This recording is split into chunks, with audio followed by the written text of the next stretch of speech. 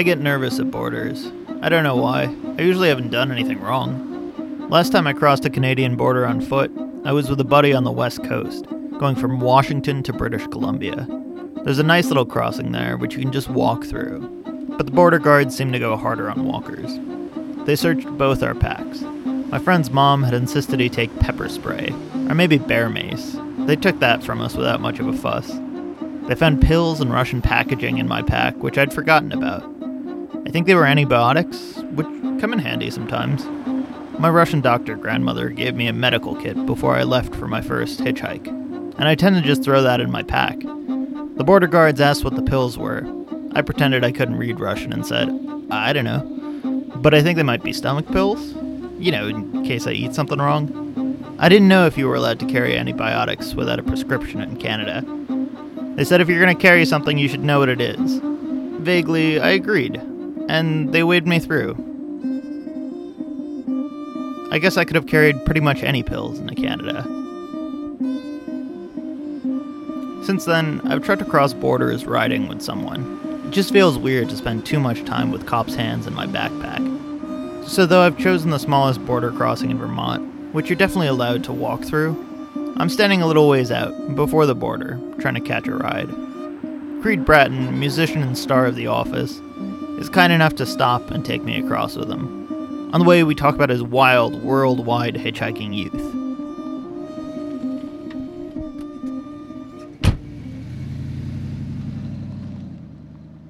I grew up in a little town called Coarse Gold, California. I was born in Los Angeles, but when I was 2, we moved up to Coarse Gold. It had about 300 people, and it was up on the road out of Fresno below Yosemite National Park in the foothills where gold was found back in the day. And I think it was my sophomore year, I worked up at Lake Tahoe. I got a job as a box boy up there. The friend of mine's mom, she took me up and she brought me back. But next year she had to leave early, so I hitchhiked up out of Nevada down through Tioga Pass to get back down to Coarse Gold. So I was going through Nevada, and the very first ride I got, a truckster picks me up. I'm sitting there and says, thanks a lot, thanks very much. The guy reaches over and smiles at me and grabs my thigh and gives it a big squeeze. And so my hand comes out of my pocket and rips out of my pocket and bangs against the wall, and I'm shaking. And I'm looking at the guy, and I said, pull over. Because that's not the way I wanted to go at that time, I told him, I said, look, I didn't even know what. I was so scared. I didn't know what was going on, But I mumbled something like, I don't want to hit you while you're driving. I don't want to break your jaw when you're driving or something like that. No, it was horrible. That should have been enough to stop me from doing something like that, And right now, if something happened like that, I said, hey, I appreciate, thank you, that's a compliment, I'm sure, but I don't go that way, But this is the first time anybody did anything, so I overreacted. I admit that, So now we cut to, I worked, I got a car, so I'm driving a car, and I don't have to worry about it. Now we cut to my senior year in college. I was in a drama class and did a scene and just wasn't going right. I've been getting so much good response from my acting through high school and junior college stuff, the plays that I had done and stuff. And now I was, though, in a drama class at a state college with a coach that had a good reputation. And it wasn't flying like I wanted to in my mind. He said, you just need more life experiences. I'd recommend when you're through here, go off to Europe and get some life experiences. And it resonated so strongly with me that I sold my Austin Healey. I told my buddy, Mickey Miguel, I said, hey, why don't we go to Europe? I'm selling my car. I'll pay your way over on this freighter. We can get a freighter. So our girlfriends, kind of reluctantly, or maybe, I don't know how they felt about it at the time because I was too excited about going, drove us to Needles, California. And we put out our thumbs in the road with our bag. We got these service bags, Oh, yeah, like over the shoulder type things? Yeah, kind of like being in the Navy. Yeah. Yeah, exactly. Yeah, not a rucksack or anything. And the very first car, this is it, Andy, the very first car that stops to pick us up is going to Louisiana, New Orleans. That's where we're going. We said, we're going. He said, well, I'm going there too. And that was it. He took us all the way there, and then we got on the freighter that I paid for. We got over there, and then within a short period of time, we were out of money. we started stowing away basically on trains. We went up to Scandinavia, and we'd get on trains, we'd hide. We tried to stay ahead. We'd go up and move around, try to stay ahead of the guys collecting the tickets. Hide in the bathroom or whatever. Yeah, exactly. We got up there and got back, and it was kind of a game. We did that. I didn't think much about it at the time. Right now I would never do that, obviously. Well, Creed, the character might, but not me, this person. So I get to Germany. He leaves. After 8 days there, he misses his girlfriend. He's jealous. He thinks she's with another guy, which turns out she was. So he flies back, and I don't have any money. Now I'm broke. So I'm working in Munich, in Germany, and I meet two guys outside a American Express, and they're singing. And they're singing in the streets there. And long story short, I end up with them. We start hitchhiking. And now, here's the deal. Hitchhiking, how to approach this. We can't go together because there's three of us. Now we got guitars, and we got rucksacks and things like that. And we have long hair now. Starting to look pretty disreputable. So we hitchhiked from Munich all the way to Gibraltar, across. We got a freighter, but we played little clubs. We played in railway stations. We played outside cinemas. We were buskers. Then we got better. We started booking gigs in clubs and things like that. Then we stayed in Tangiers for a while. We hitchhiked down to Fez. And I should say that when you're hitchhiking, I suggest to people, don't look like you're unhappy. Don't look like you're going to harm the people who pick you up. You should be smiling, and like you got some good stories to tell. But I think the most important thing, especially if you're traveling, and I myself wouldn't do it nowadays with the climate in the country. Certainly wouldn't hitchhike across North Africa, where we ended up. Well, that's interesting, though, because I think North Africa was sort of seen as like this Barrosian paradise in that moment, right? It was pretty great. It was great. There was a lot of Americans there, too. There was little towns. We got in some trouble. I got stoned out of one town, We got attacked by some wild dogs once, But other than that, the Americans were okay. That was a good thing. That was a good time to do it, for sure. But not now. You wouldn't want to go over there. You wouldn't go to Syria, where I hitchhiked from Beirut through Syria and Lebanon and places. No, absolutely not. But I think you really have to have your intuition attuned, so that when the car pulls up, you look in there and you suss out the situation ASAP. You let your intuition say, is this going to be safe? And if you feel like your guardian angels are there with you and you're going to be protected, it looks like a good thing, then you can proceed.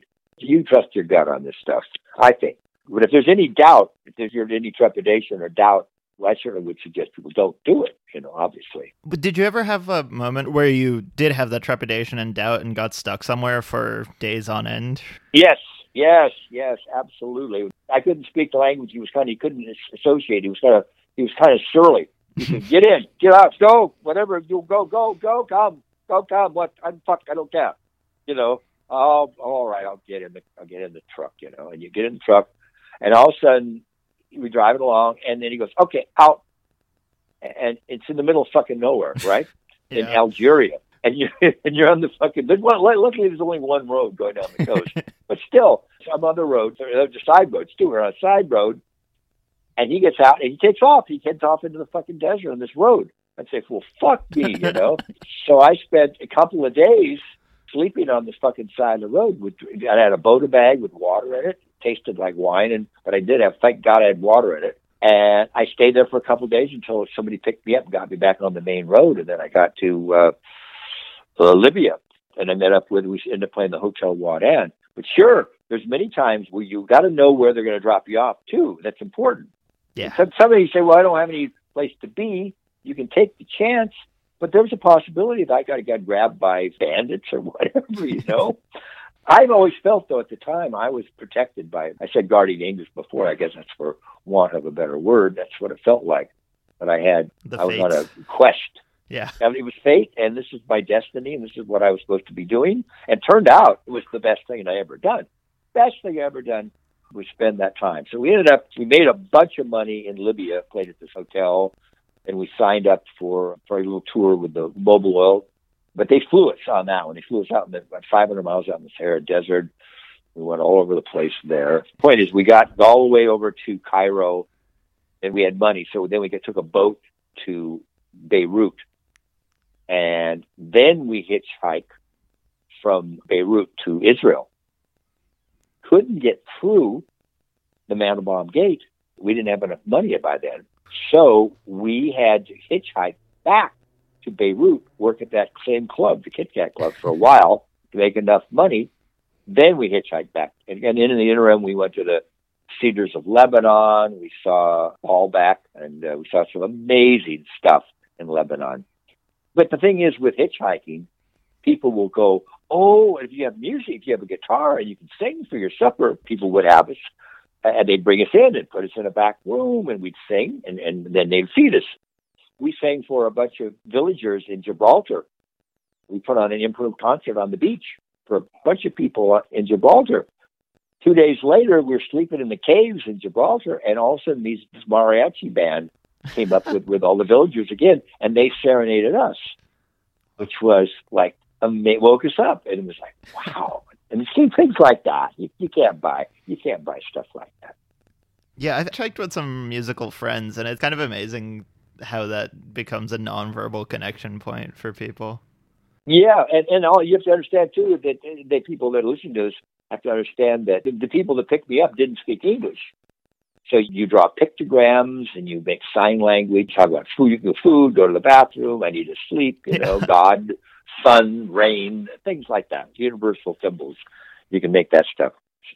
But I think many times people they're lonely, they're traveling long distances, and they want some human companion in there just to talk. And then sometimes I'll sit there and listen to them talk in a foreign language that they don't understand and nod knowingly.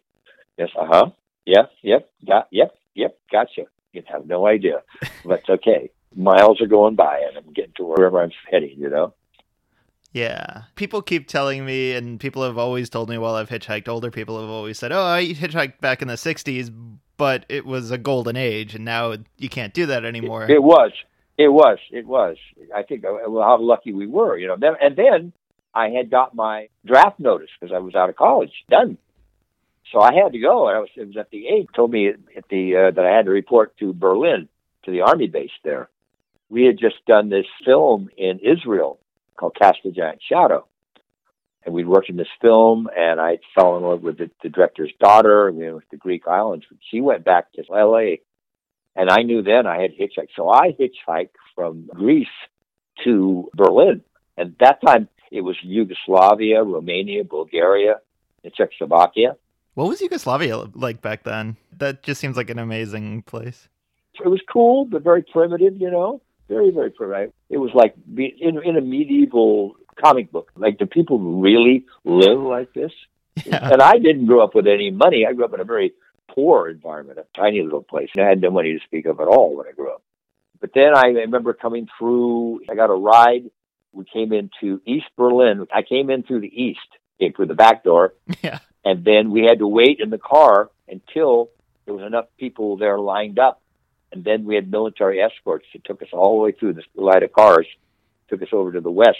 And then they came through the military, came through the gate, and they checked our passports and stuff and let us through.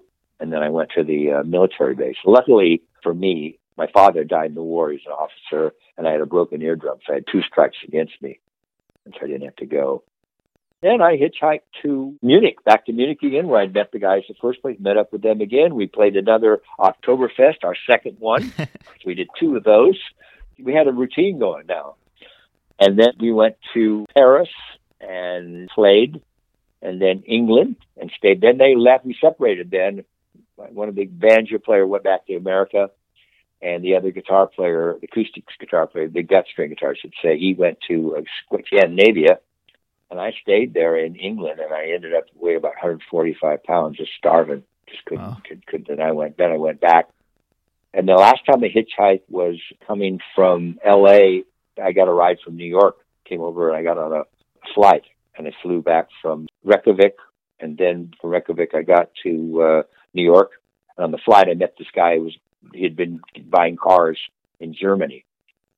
And he said, if I wanted to split the gas with him, I could have to drive while we slept, and we'd drive nonstop to L.A.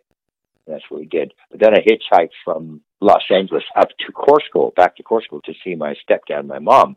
Now I had the full hippie regalia with long hair and stuff like this. As I was coming through Fresno, several people pulled over and wanted to beat the shit out of me, you know. Wow. And I realized at this time it was getting really dangerous. So I felt physically threatened at that time. What do you think brought about that change in mood? And xenophobia, you know. Well, not we were foreigners, but fear of the unknown. You know, they don't understand. Things are changing, and people can't keep up with it. They don't want things to change. And anything that's symbolic of change, like the music or the long hair or the clothes and stuff, it's fearful to the status quo. And I think that's why they get angry. They don't know. They're not that they're bad people. They're just fearful, that's all. I'm just kind of curious about how common hitchhiking was when you'd started out, because I know that even in the 50s there was that Ida Lupino horror movie, The Hitchhiker. Well, I didn't know too many people that did it. So I didn't have any money, so it just seemed like the way to go, you know. And I was like 6 foot and muscular and athletic guy. Yeah, I felt like I could handle myself. And I never had any problems, except for that last time that I started feeling there's a few people there, they could gang up on me that I don't like those odds at all. But there are things you have to understand, even when the grassroots, even when I was in the band, the police, many times when we had problems with marijuana, stuff like that, they threatened to beat the shit out of us. They actually handcuffed us and threatened us with their sticks and stuff. Yeah, they were scared of the counterculture thing, too, at the time. But all rock musicians at that time in the 60s can tell you stories like that. Mine must not any different. Did you find that it was easier or harder hitchhiking in Europe than it had been through Nevada? Oh, yeah. Much easier in Europe because they're more open to communicating with people, you know. They were standoffish, the Americans, you know. You just leave them alone. They didn't really want to. They already knew what they wanted to do.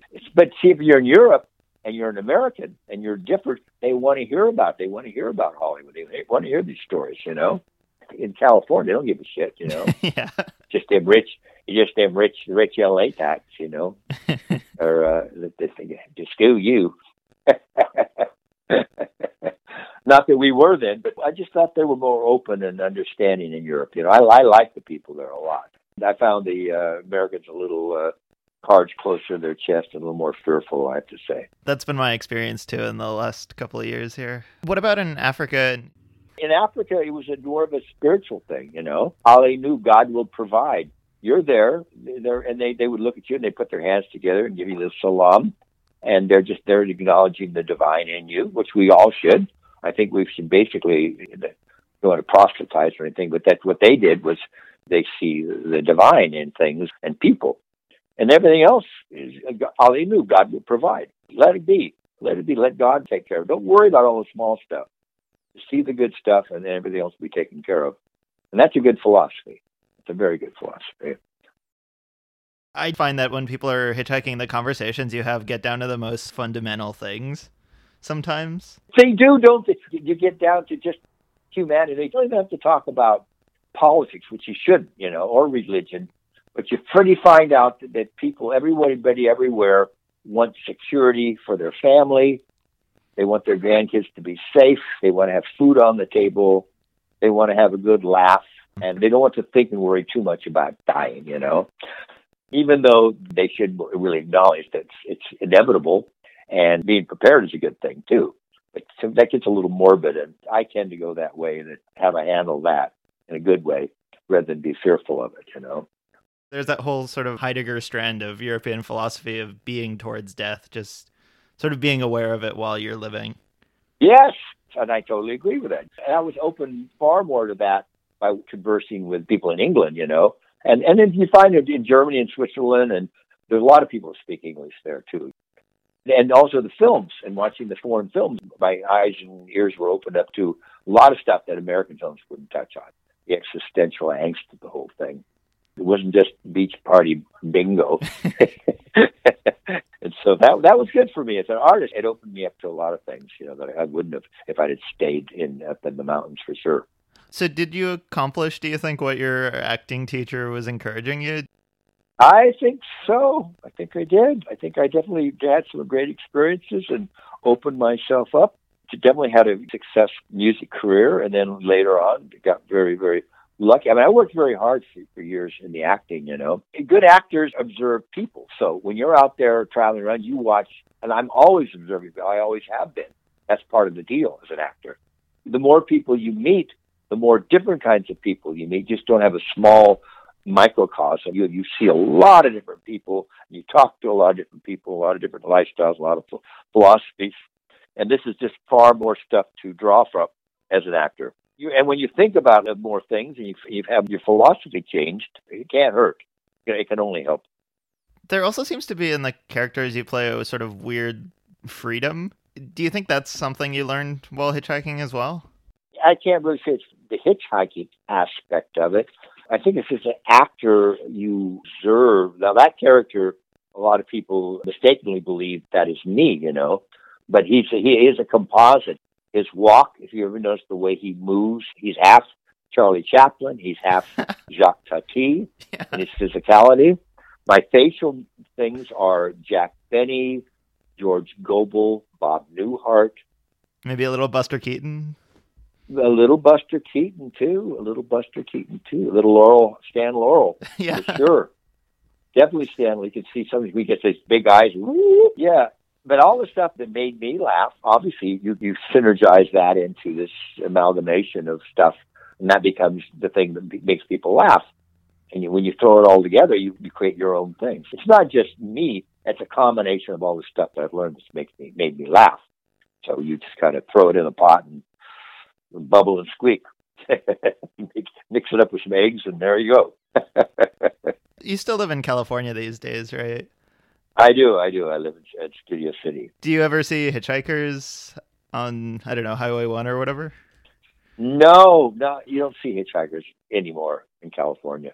I mean, occasionally, I think you see people pointing to cars, but can you give me a ride? Can you give me a ride? But not per se the standard, stereotypical standing on the corner with your thumb out. No, that was the deal. You'd stand right there next to your guitar. And the other thing, too, I put my guitar case up. And that was my symbol. That was my calling card. There's my guitar. I stand like that, and I had a big smile, my guitar, and then my thumb. And that was it. Your hitchhiker gimmick.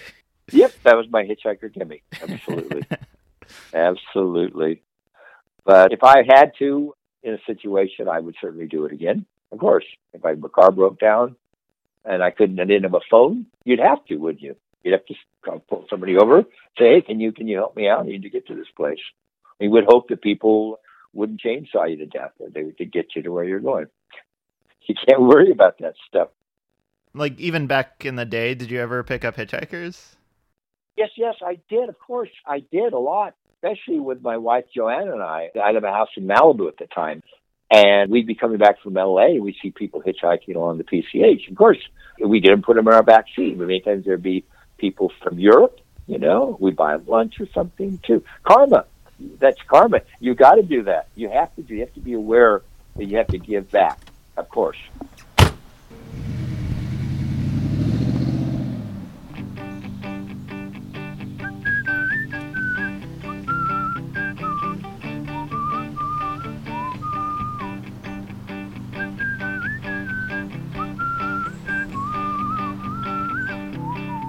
We crossed the border without much trouble. A simple stamp. They never even saw my pack. It's a strange crossing, built in the middle of Derby Line and Stansted, which is technically two towns, but feels like one. People used to be able to walk across on most roads to get to the far side of town. They even built a library that straddles the border. Things changed after 9/11. They blockaded the road, so now there are only two spots where you can cross. You gotta be careful how you walk into the library. But at least I'm in Canada, past the comfortable and familiar stuffiness of the American Northeast, on the doorstep of Quebec. The border was maybe the biggest barrier in my way. This is a country where I can go as far north as I can get without any border guards to stop me, and I'll take whatever pills I want.